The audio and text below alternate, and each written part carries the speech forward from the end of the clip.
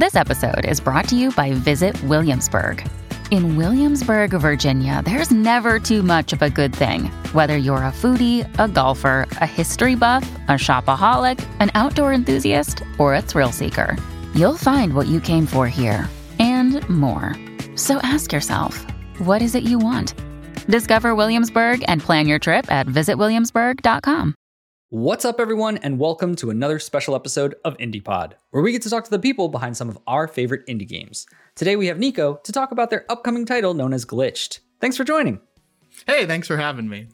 Oh man, I am so glad that you joined. You know, it's one of those things when I'm looking down for games to just that pique my interest and then I want to talk to the developers about. I was going through and it was one of the nights where I was like skimming through games and I was like, this looks kind of interesting. I'll reach out. And when you had agreed to it, I was like, oh, cool. So I started looking into more of it and I was like, damn, this looks like a Josh ass game. Like I gotta try this. It's very interesting. I'm really excited to talk to you about this. But before we dive into the game, one of the things that I always like to start these conversations out with is the people behind the games, right? Like who's the actual creators and developers of this? So let's get to know you a little bit. How did you get into game creation in the first place? Yeah, so way back when I was sort of involved with the RPG Maker community, man, this would have been like early, like maybe 2008. Right. And I found RPG Maker. I used to do like Pokemon ROM hacks Nice. back when I was like 13. So this, I think I'm credited on a couple, but that's so long ago, I couldn't even find them if I looked. Yeah, and then I started with RPG Maker, and the community over there was it was pretty small back then. There weren't any like major releases back then. But then games came around like Lisa that sort of brought RPG Maker to like maybe a little more mainstream. Right. So that sort of got me into game making. And I actually took a couple college courses in game design. Eventually I switched my major, but I always knew like, hey, this is something I kind of want to do. Very cool. And then, you know, me and my roommates, they were also sort of, you know, game dev people who were in that space. And one day I said, hey, I have this idea from like from when I was in high school. And they were like, yeah, this sounds really cool. Let's do it. And that's when Glitch started. Very nice. Very nice. I have a couple of questions based on what you just said. So you said you changed your major, meaning you went into game development, or you just took a couple of game development courses? And it was a long journey. My college took me 6 years. I started as I was in, I think it was called game design. That's what the major was called. And I enjoyed it, but I kind of felt, I don't know, like unfulfilled or unchallenged. So then I went to computer science. Then I went to sociology, then back to computer science. I finally got my degree, sociology and computer science. Okay. But I was really fond of the game design classes. I think it just wasn't for me in like the college setting, right? Right.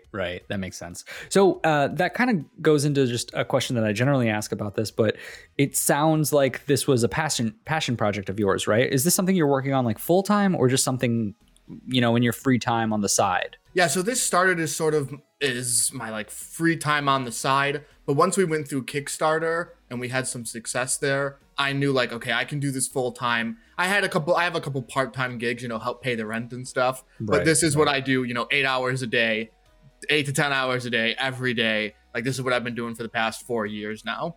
Right.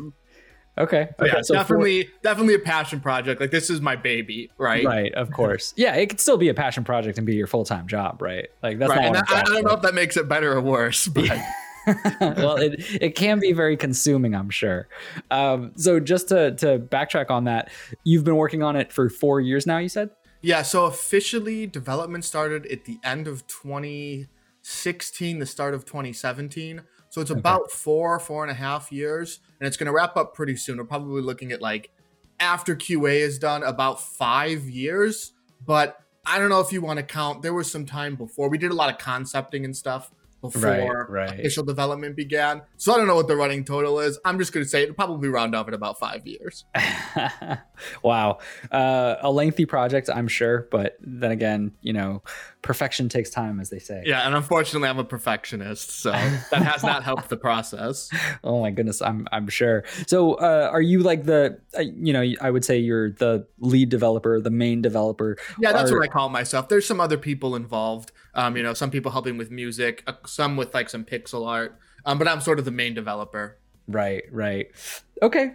Let's actually dive into the game itself and just kind of give people an understanding as to what Glitched is all about, right? If you had to give me, say, your elevator pitch of Glitched, let's run through that and then give me a little bit of like what makes it special to you. Why is this your passion project? Yeah, so the one sentence I've got it down to is Glitched is an RPG where you become friends with the protagonist. So at some point in the game, a glitch appears and the protagonist of the game starts to talk to you and you have really lengthy conversations about, the quirky RPG world around him. But it's mostly about your relationship with Gus, who's the main character, and him slowly realizing, hey, like you're the player, I'm in a video game, like time to have an existential crisis about it. So to me, there's a system called the Essence system, which is sort of the thing that brings the game together, where every choice you and Gus make changes how Gus's personality is. And over the course of the game, he's changing bit by bit, and you'll have situations where Gus will choose for himself what to do. And that sort of opens up new content and blocks off other content, really giving you a sense of like, hey, I'm making the choices here. It's like each time you play and each person who plays, it's going to be a little bit different. You're going to experience, different bits of content here and there, which I really like that feeling when I'm playing games that, hey, like this was my adventure. Right. This is something I did myself. And if I play it again, who knows what I'll see. Right. Yeah. Very true. So let's, you mentioned a couple of things that I want to touch upon. Let's start with the Essence system just in general, because I think it's an interesting way to run this. It makes it so it's not as much a like, when you think of like Mass Effect, of like the very clear delineation between a good and an evil choice, right? It seems more of teetering on different flavors of personality. Kind of what brought about these different types? Like, can you tell me a little bit about like one or two of the types that are in this game and what those choices will ultimately lead to, I guess? Yeah, so we actually, when we were first designing the system, we were actually looking at like the sort of good and evil routes of games. And we were like, hey, this is cool that players get to choose, but it ultimately ends up as, hey, do you want to be a good guy or do you want to be like a good guy who does bad things? But like, you still end up pretty good, right? So like, and that's fine for some games where like, I think it works. But we said, hey, like this could be something deeper. And so I think the easiest way I've been explaining it to people who like don't really play video games is these are sort of like Hogwarts houses, where there's sort of broad personality traits you can ascribe to each essence. And as you make choices, you sort of put points in each essence and you'll have a main one. So like in one essence, for example, is Zeal. And this is like your typical RPG hero. You're brave. You're always going to want to fight. If there's a situation, you're going to intervene and be like the hero. Versus there's another essence called Drift. And this is like carefree. You don't really want to get bogged down with the responsibilities. So if you see a townsperson, fighting with a goblin, you may just walk away and say, hey, this has nothing to do with me. Right. So these are sort of two extremes. Okay. That if you decide to intervene, maybe you'll get some Zeal points. If you decide to get out of there, you'll get some Drift points. Right. Right. And how big of an impact does that have? Right. Like I'm thinking of development side. I think that becomes a tough thing to do depending on how big of an impact these choices will make, right? Like what I mean by that is if I'm, say, creating a character and creating a run through, generally when I play these types of games where it's like a choices matter type game, I try to think of like, okay, what is that good version or what is that evil version? So I can kind of role play into that character, right? Is it something where when you designed this game, you had it with the intention of like, if someone wants to go in that drift mode, they should just constantly drift and that will get them the right, drift ending or whatever it is? Or is it more or less it doesn't matter as much that you fully commit to one piece, but those different choices will lean you in different directions? Yeah, it's more of the second thing, that it's not so much, there are endings specific to the essences, but I always saw it more as like all the paths sort of go the same way, but there's just different branches you can go down. Right. Different flavors of the story. Yeah, and in terms of development, when we first started, we knew a lot of game dev people, and we sort of knew, the question we had is, why don't other games do this, right? Like, why don't they go really in depth and really, make it so when you fight this slime, you can do 20 different things with the slime? Yeah. Oh, well, the reason they don't do that is because it takes forever to develop, right? Yeah. Like, the scripting and development behind, let's say we have the very first encounter in the game where you can sort of do this thing is with a slime. And there are 5 different ways you can go about just battling or not battling or, making the slime happy. So we're in a typical RPG. You get in the battle with a slime in 30 seconds, you move on to whatever's next. In Glitched, here we have like 3-4 weeks of development time spent on this first encounter with a slime, right? So when we were baby developers, this sounded like a grand dream that it was going to be crazy. Now that I'm 4 years into it, I'm like, oh, this is why people don't do this. Yeah. Right. So that's a great point. Just not to cut you off, but just thinking about kind of where you were at the start with, those eager eyes and that hungry appetite for building this crazy extensive thing. Were there any moments where, today's seat, you're a little bit more like, all right, we need to tone some of this back, right? Was there any pruning that had to happen because of that? Yeah, so this would have been about 1.5 years into development. I would say that was probably the low point. It seemed like progress wasn't getting anywhere. I was hitting a lot of walls. Just, I wouldn't say burnout, but more like overwhelmed by, the sort of task that was still at hand. Right. We sort of, I don't want to say mismanaged, but maybe miscalculated how big this thing was going to be. And I sort of had a choice at that point. Hey, do I like cut a lot of this back and deliver an experience that's maybe half baked? Or do I lean fully into this and really just give it my all? And I remember talking with the devs, talking to my fiance, like, what should I do about this? And eventually I said, you know what? Like, I'm just going to lean into it. Like, go big or go home. I'm just gonna go big, and if it's not worth it at the end, hey, I tried, but I don't want to deliver something half baked. Even though we had backers like, hey, what's the plan? And I'm always like brutally honest, right? Like I would put up Kickstarter updates. Hey, things are rough right now. We're working as hard as we can. We don't have a date or anything right now. Like, we'll see you next time, right? I was never opposed to doing that. Yeah. But yeah, at some point we leaned in and I just said, yeah, I'm gonna do this.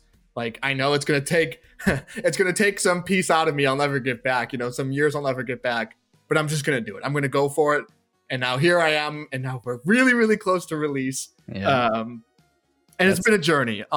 Maybe I'll cap it at that. Yeah, it's exciting. I can't wait this is one of those things where I wish the game was out so I could be like, so was it worth it? I mean, granted, regardless of how it does, I'm sure there's that element of like it was worth it because you have that success of being able to produce something that you're proud of as opposed to doing something that's half baked, right? Yeah, the is it worth it question is, I think every single dev has to have some moment where you do that. And I think for me, if I put something that I thought would maybe be half baked or didn't really deliver on what I said it was going to be, I would always, even if it sold well, I would always in the back of my mind say, hey, like, it could have been so much more. Yeah. When it comes out now, I know I put everything I could possibly put into it, right? So if it flops, hey, I gave it my best. And if it's good, hey, maybe it was worth it. But I think a lot of devs, have to grapple with, because, some devs take 1 year, some devs take 8 years with no release date in sight, right?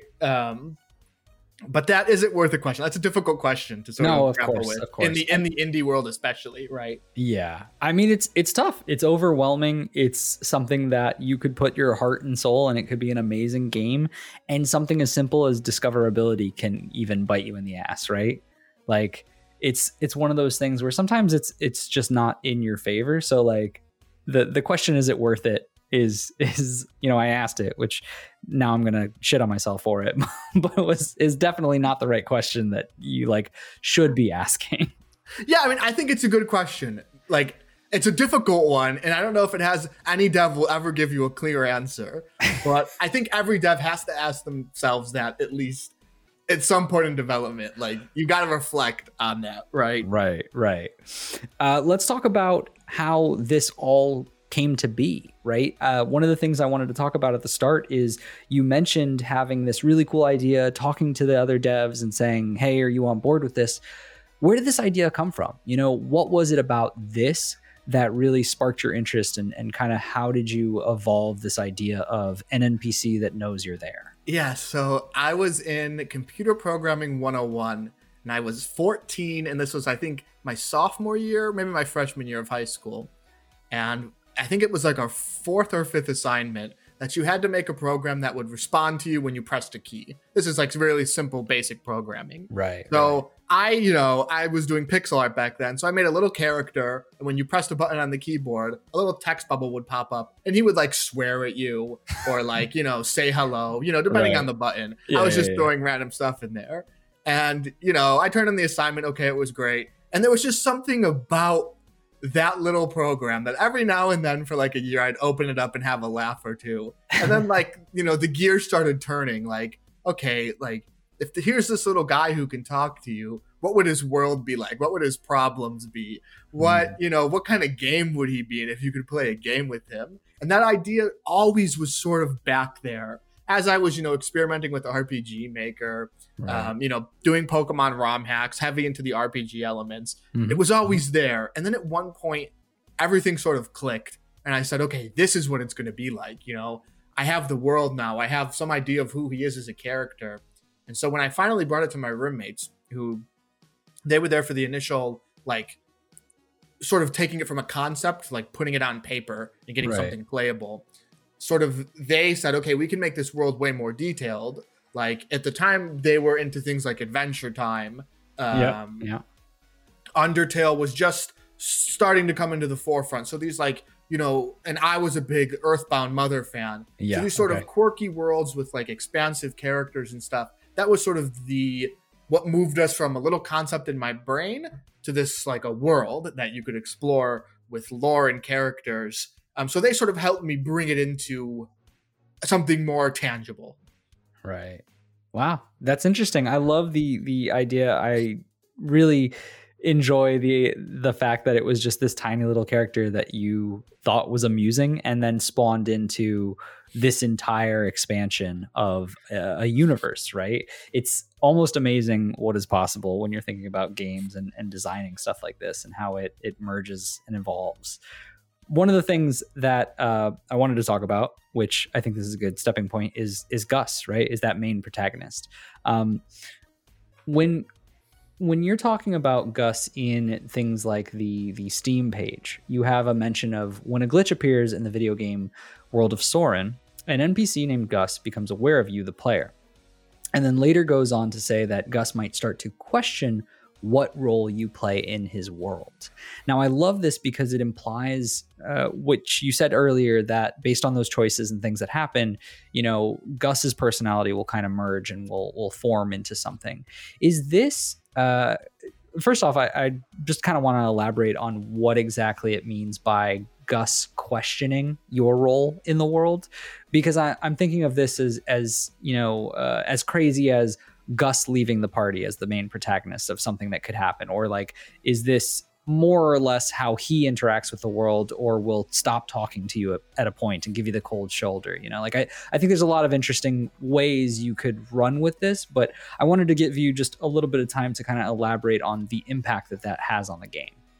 Yeah, so something that always fascinated me was this sort of relationship between player and protagonist, or like your avatar. It always sort of amused me that sort of, hey, you just like control this RPG character. You make every choice for them. You tell them where to go and stuff. And so this was always like, it was always interesting and amusing to me. And seeing games that would sort of, break the fourth wall a little bit like have those little jokes in there. And then games like Undertale came where it's like, hey, we're really gonna address this sort of player party dynamic or like player character dynamic, and we're even gonna bring some of these concepts like saving and stuff, we're gonna make them like story elements. And so I thought, hey, like this is great, but I want the main character to really be sentient and really like get into the nitty gritty of what this means. Like, what does it mean for him to be basically controlled by the player? What kind of impact would that have on like his mental state, his ability to like, is he really making the choices? Who's making the choices between the player and the character? Like, there's a lot of gray area that I like to explore. So without giving too much away, things can really break down if you want them to. Interesting. There's plenty of different endings, but I always liked that your relationship with him is something that it's not just like a straight path. There's going to be times where you really get each other, where you're friends. Depending on how you talk to him, maybe you're really close and there's an ending for that. Or maybe he does, sort of give you that cold shoulder and things break down and there's an ending for that too. Right. So it really is, this is sort of the heart of the game, as I try to put it, is you and Gus sort of going back and forth on what it means for him to be a character in a video game, right? And for you to be the omnipotent player, right? Yeah. I really enjoy this concept because one, it's unique, obviously, but two, a lot of the times when you're playing games, and especially in RPGs, you're playing them with that perspective where game designers will try to, as closely as they can, make it so you are role playing or feeling like you're in that person's shoes. Whereas this game is totally opposite. You're saying like, they're just a puppet that you're controlling in that way, right? Like this is a very different you yourself sort of become a character in the world, right? Exactly. Which I've always liked that. Like that was one of the concepts that was really old that I always knew would be a thing, that there would be some NPCs in the game who would address you as you, and then Gus is Gus. So there is a delineation, but at the same time, the line is blurry because you're sort of the puppet master, so to speak, right? Right. And because this whole world is glitched out, and there's these kind of oddities around, is Gus the only NPC that understands who you are and like can feel your presence? Yeah. So in game there is a group called Frog Incorporated, and they sort of run the game. So they're the ones responsible for like the main menu and the title screen. And they are the ones trying to keep the world together. And they all recognize you as you, right? They can sort of see past. And they have a sort of interesting relationship with Gus as things start to go off the rail. So they're sort of, behind the scenes trying to do their job, which is keeping the game running smoothly, helping you to save, open menus and stuff. But as things break down, that relationship between Frog Inc. and you and Gus, there's sort of a lot of tension there. The more and more I hear about this game, the more intrigued I become. The next thing I wanted to talk about was experience in this game. So most times when you're thinking of an RPG, you think of like the grind, right? You go into a battle, you get some experience, you go to the next battle, and then you go to a dungeon, then you go to a big boss, right? And that's kind of like the normal progression for games like this. Whereas in this one, stated in your Steam page, I noticed there was a mention of an open progression system where earning XP in the game is not just about that like battling system, but also in different actions that you can take throughout the game.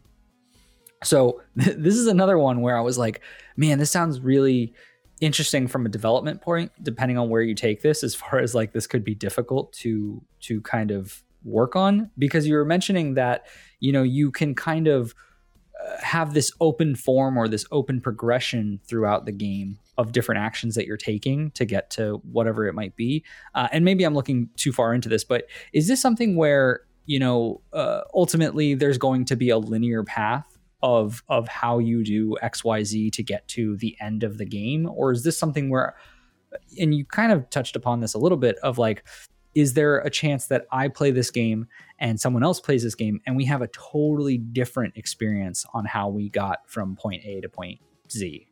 Yeah, definitely the second one. So when I was talking before about that sort of low point of development, one of the struggles I was having is I was having difficulty sort of bringing all of the mechanics and things that I had spent time developing and getting them sort of streamlined to work all together in unison, right?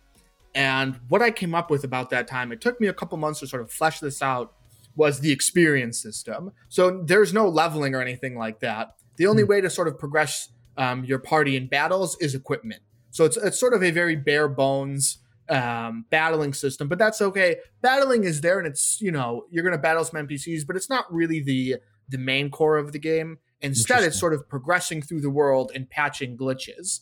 So these glitches will block certain aspects of the game off. So certain areas will be blocked off and certain pathways will be blocked off. You get experience from doing anything in the game. So you meet a new NPC, you get experience points. You win a battle, you get experience points. You find a new location, you get experience points. You complete a quest, you get experience points. You use these experience points, which you can almost see as it's literally your experience in the world. In the game, so these experience points can patch glitches, which will open up more of the world to you. So depending on sort of where you go and what glitches you patch, your sort of path through the game will be different. Sometimes they can lead you to new endings. Other times it's just more content that can give you more experience to go patch more glitches. So it's almost sort of, I guess, sort of Metrovania inspired, where you can sort of move around the world and go back and find glitches that were maybe blocking some small bit of content off. But this was the system to me that sort of took all the mechanics that I had sort of laid out and really brought them together into something that is really enjoyable to play, which I think is what was missing at about that year point in development. Yeah. Is this something where when you're fixing these glitches and you're opening these new paths to potentially new content or to that new ending, right? Is there a defined, like, I'm thinking of a general RPG of like a quest, right? Of you have this place to go because the characters say we should do this, and it leads you in that direction. Is the game entirely open? Is there a different like reason why? You have sort of two paths. Okay. The first one is Gus is from Betwixt, which is like his hometown, and it gets completely glitched out. So one of your paths is to return there and to fix the glitch. But to get there, you're going to have to sort of get through a couple small glitches. So you can't really get there right away. You've got to go do some questing. You've got to go explore the world. The other thing you got to do is Gus has a best friend named Conrad who gets corrupted. And you've got to find a way to uncorrupt him. And so there's sort of another path that will take you to different locations. Gotcha. And depending on how you progress these sort of two main quests and when you decide to do things, there's sort of a bunch of various, I guess Chrono Trigger is a good comparison. There are a bunch of different endings as you progress through these quests where you can sort of end early to get maybe, you know, an ending that's not so great, or you can really push these quests to their like final states to get an ending that's a little more like, okay, this is more final, right? Right. Yeah, that makes sense. That's a great comparison to it. I definitely like the idea of having that, especially for those people who just want to kind of like, I've experienced enough, right? I want to get to my ending. And then for those who really enjoy the game and really want to stick in this environment, can get that more rewarding ending, if you will. Yeah, because I think you can probably get to a first pretty basic ending, maybe within 10 to 15 hours. Okay. So if you're someone who just wants to jump in, play a little bit, have a good time, 10 to 15 hours, there's an ending that'll be satisfying enough. But if you're someone who really wants to dig in, you know, you could go 40, 50 hours and really see a lot of the world. Is this something where in the game, if I do that 10 to 15 hours ending, can then I restart and continue? Oh yeah, there's a ton of replayability, and I don't want to give anything away, but if you're someone who really enjoys the game, you're going to want to replay it a couple times. Okay. Good to know. I wanted to quickly talk, and we've kind of briefly mentioned the fact that, you know, combat's not the main point on this. There's other pieces out there. But I did think that it was super interesting. There's one mention in your Steam page that says, hey, you could win or lose a lot of these combat encounters, and the game is just cool with that. It's like, okay, well, that's your experience. You lost. Like, go to the next thing, right? What was it about this concept? Because I really enjoy this, and it makes me nervous because I hate when I lose, and then I'm like, fuck, I need to go back and challenge myself to actually beat that part, right? But like, what was it that pushed you to have this strategy when it comes to combat? This was really difficult because, and this sort of gets into the concept of save scumming. And I still have some people say, hey, I don't like this game because I can't save scum, which is where, like, let's say I'll save right before a battle, and then if I lose, okay, I'll just turn the game off and go back to my save. But Glitched is pretty sneaky where I auto save a lot. And a lot of some people don't like this, and I don't. There's not really been anything I could do to solve this. But to me, one of the things I like about this system is if you lose, there's no game overs. If you lose a battle, you suffer the consequence of that battle. So one thing I kind of struggled with when we were sort of early in development is I know a lot of RPGs are sort of hyper focused on like death and violence. Which, okay, that's great. You're in a fantasy world, kill some slimes, kill some goblins, you're good. But to me, I always said, okay, like, I don't want a main character who just goes on this murderous rampage. It sort of makes it difficult to sort of see it as a tangible world. I wouldn't just go, if I had some goblin neighbors who lived out in the forest, my first thought isn't to go murder them, right? So to me, like, I saw Gus as more of like, he's not really the warrior type. He's just like some guy in this world. Right. So to me, when you lose every battle in Glitched is fought over something, over some disagreement you have with the NPC. So in one example, you come across a little clinic and there's this lone shark who's trying to get money from this poor snail. And you can step in and you can battle the shark to make the shark, back off so the snail can go free. So it's the battle over, some disagreement or conflict. If you win the battle, hey, Mr. Snail can go free. If you lose the battle, hey, the snail has to pay up. So there are consequences to winning and losing. Right. And this sort of, again, it's one thing that adds a lot of dev time, but the game never felt right back when we had these like death moments. It never really clicked. And once we sort of put this spin on it, things I think started to click with the battle system. Now, I know there are some people who love save scumming and aren't going to like this type of like, you lost, here's the consequence for your loss. But to me, if it's a game about choices, I think it really breaks down and loses a lot of its energy if, hey, the choices matter, but you can just go back in time and make them not matter. So to me, it was this hard choice. Do I let save scumming to give players more control over their experience? Which, a lot of people will say that's a good thing. Versus if I cut save scumming, I'm sort of really putting a focus and really making players, feel the consequences of their action. And I went with the second one. Will it be the right answer? I don't know, but yeah, that's what we win for ultimately. I mean, you gotta be confident in whatever you chose, but it's an interesting dilemma that you're kind of brought with, because when I think about how I want to play the game, I know that I'd probably be more on that side of like, I kind of want to save scum just because I hate when I get into those situations where, like I just mentioned before, where I'm like, damn, I got to try this again because I don't want to lose, right? I want to keep challenging myself to get to that point to be able to, beat them or do whatever, right? But I think it does make sense, because what it ultimately gains from that choice is that these decisions that you make, as far as do you want to step in and save that snail, become more of a real world struggle of like, if you saw today someone getting attacked, like in real life, just on the streets, would you as a person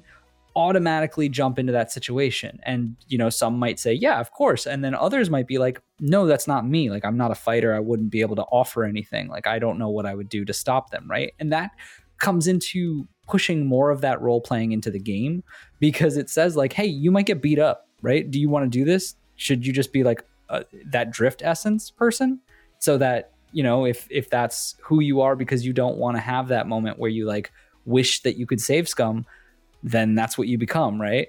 Yeah, and I always loved these type of situations where it's not good or evil. I don't think you're evil if you say, hey, there's a situation over there, but it's not involving me. I'm not going to put myself in harm's way. I don't think that's evil. It's just a choice you can make. Mm-hmm. So I always loved this, and I still grapple with the save scumming thing. But to me, hey, I'm going to say you made the choice, so you've got to live with it, right? Got to. Right. It was the choice you made at the time, right? Yeah. But yeah, I think that's a difficult, and you can go look at games. I think games like Banner Saga have this sort of hard auto save depending on your choices. And you can go like, you can type in Banner Saga save scum and you can see complaints on like Reddit. And it's all sort of boils down the same, hey, I think I should be more in control of, it's like my experience. If I want to do this, I should be able to do this. Right. And it's a difficult argument because, yeah, I guess in a sense you're right. It's a single player experience. You're not, I guess, hurting anyone else's experience. But at the same time, the reason those devs did it, pretty similar to me, is this. It would be like, hey, I want to play Mario, but I just want to fly over all the enemies and all the stuff. Right. Okay, well then, like, I guess you could do that, and that may be what you want to do. But that sort of doesn't that sort of kill, you know, what the game was going for, right? Like, isn't it a platforming game? You're supposed to jump and move around. So I guess that's how I sort of see it. That if I let you save scum, well, there goes any intensity you're ever going to feel in any situation, right? So it is a very delicate, it's a delicate sort of situation that I picked a side and I'm going to roll with it, right? Well, it makes sense. I mean, I won't say one way or another of which is right, which is wrong. I don't think there is one. But as you know, as long as that's what the game is, that's what the game is, and people just have to accept it. Let's talk a little bit, because we've briefly talked about it, but we haven't mentioned what combat actually is, right? So what does combat look like in this game? I was watching one of your streams last night, one of the older VODs, and I was like, oh, this looks interesting. At first, you had a mention of like it being a card game, but not a card game anymore. Can you talk me a little through kind of what the combat is now and what it was originally? Yeah, so the way I sort of see it is it's pretty simple when you boil it down. So every character you have has 4 skills. And these are pretty simple skills. Deal damage, heal, shield, a status effect. Pretty easy stuff. And each skill costs energy. So you have 6 energy each turn, and you can use a skill from any party member. So I can use if I have one party member who's maybe my attacker, I can use all my energy on that attacker and do however many attacks or skills I want to use. And then each party member has a quirk, which is what makes them unique. So for some, after you use 3 skills, you sort of get a combo attack to deal more damage. So it's a pretty simple battle system in terms of the numbers are really small. I never lied. There's no like crit chance. There's no RNG. You sort of see everything.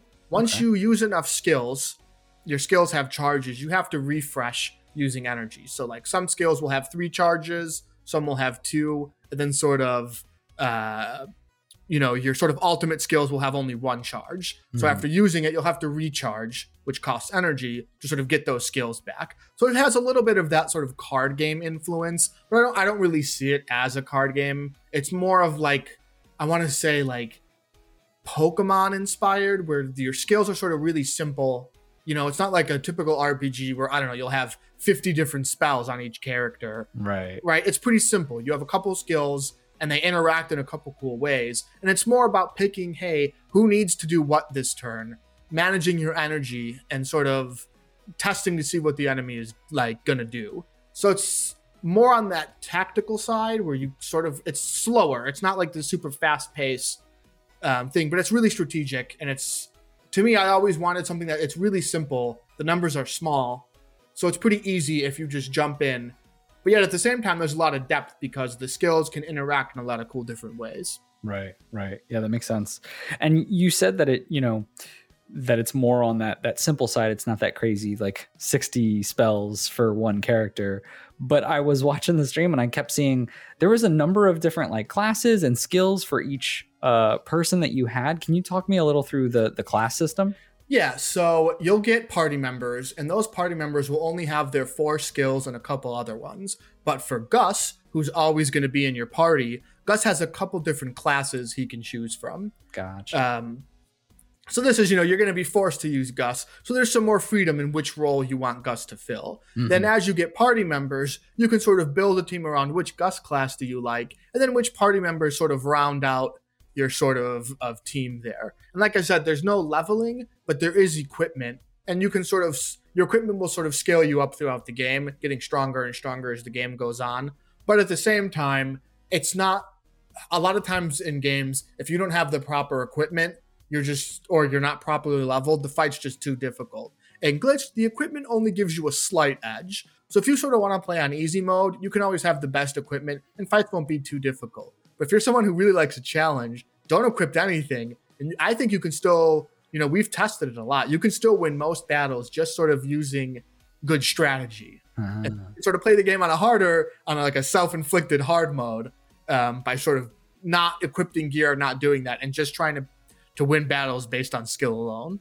Gotcha. That makes sense. So is there no innate difficulty in the settings? It's just based on, that. Yeah, we're thinking of some type of easy mode. I know there's a lot of players, because this is, I don't want to say it has like visual novel elements, but it is pretty text heavy. And I know there's a lot of players who sort of enjoy those sort of text heavier experiences, which I think this can sort of lean into. Mm-hmm. So we're toying with a like sort of story mode where the fights will be really bare bones in terms of difficulty, but Gotcha. that may be post-release if there's like demand for it, right? Just something to sort of get, if you would just want to experience the world, but you aren't someone who does all this RPG stuff.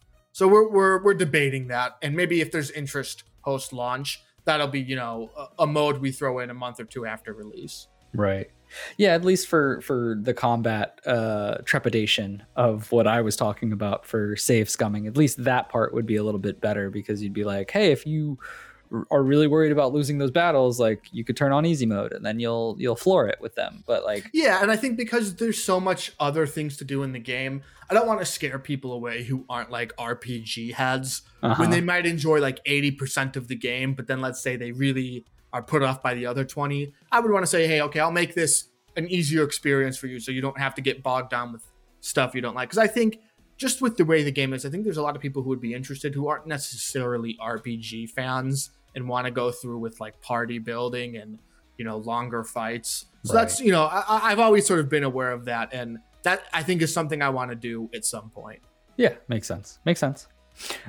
Here's one of the obvious questions that I always ask of upcoming titles. I never expect an answer, granted. And I'm sure you'll give me more or less the same that I generally hear. But when's this game coming out? It's coming soon. All right. Well, what I will ask, we have a date, and we're almost ready to. We're almost ready to announce it. We had announced previously a date, and we missed that date. So now, when it comes time for this date, I want to be more than 100% sure. Yeah. So we're almost at that point where we can do it. And when I do, I'll be posting it. I'll be screaming it from the mountaintops when that date is here. But for right now, all I can say is it's coming soon. All right. Fair enough.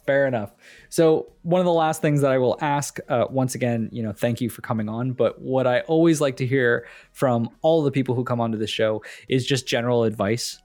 Things for, you've spent so much time on this and you're really getting, light at the end of the tunnel, right? But I'm sure there's a lot of things you learned along the way. And I think for those listening who maybe they want to get into the indie scene, or, they want to start their own project of their own, what's some advice or something that's helped you along the way from, where you were then and where you are now? Yeah, so I'll talk specifically about making the game itself. So when you have your idea, maybe you've gone through Kickstarter, maybe you've got a publisher, maybe you've got money together and it's time to start the game. Here is the thing I wish someone would have told me back then, is to go slow, build it up, get your foundation there, because everything you build on top of that foundation, it can all come crumbling down if you didn't spend that time to make sure your foundation was there. So go slow. Take that year or two, or, if it's a smaller game, take that 6 months to really make sure that your foundation, that engine, whatever you're running, your ideas, your mechanics are all fleshed out for when it's time to start, putting the content in, that it's sitting on something that's rock solid. One of the issues we ran into is the foundation. It just wasn't there about a year in. I hadn't taken that time to sort of think about the mechanics and how they were all going to come together in the end and how everything would flow in that gameplay loop. So take that time. Don't rush through it. You only get one shot to do this, right? So take your time and go slow, right? I think if I would have been told that way back when, I think I could have gotten this thing out in 2 or 3 years instead of 4 or 5. If I had really taken that 6 months to sit down to make sure I knew exactly what the next couple years were going to be, instead of just sort of going hey, I'm going to do this piece by piece. No, get your base there and build from there. Yeah, I think that makes sense. Well, thank you so much. For those listening, Glitched is currently in development and is coming soon. But if any of this sounded interesting, definitely go over to their Steam page, wishlist the game, check it out, because I think this is one that, at least for my sake, I'm very excited for. I think it's going to be great. Once again, just thank you so much for coming on today. Yeah, thanks for having me. It was really great.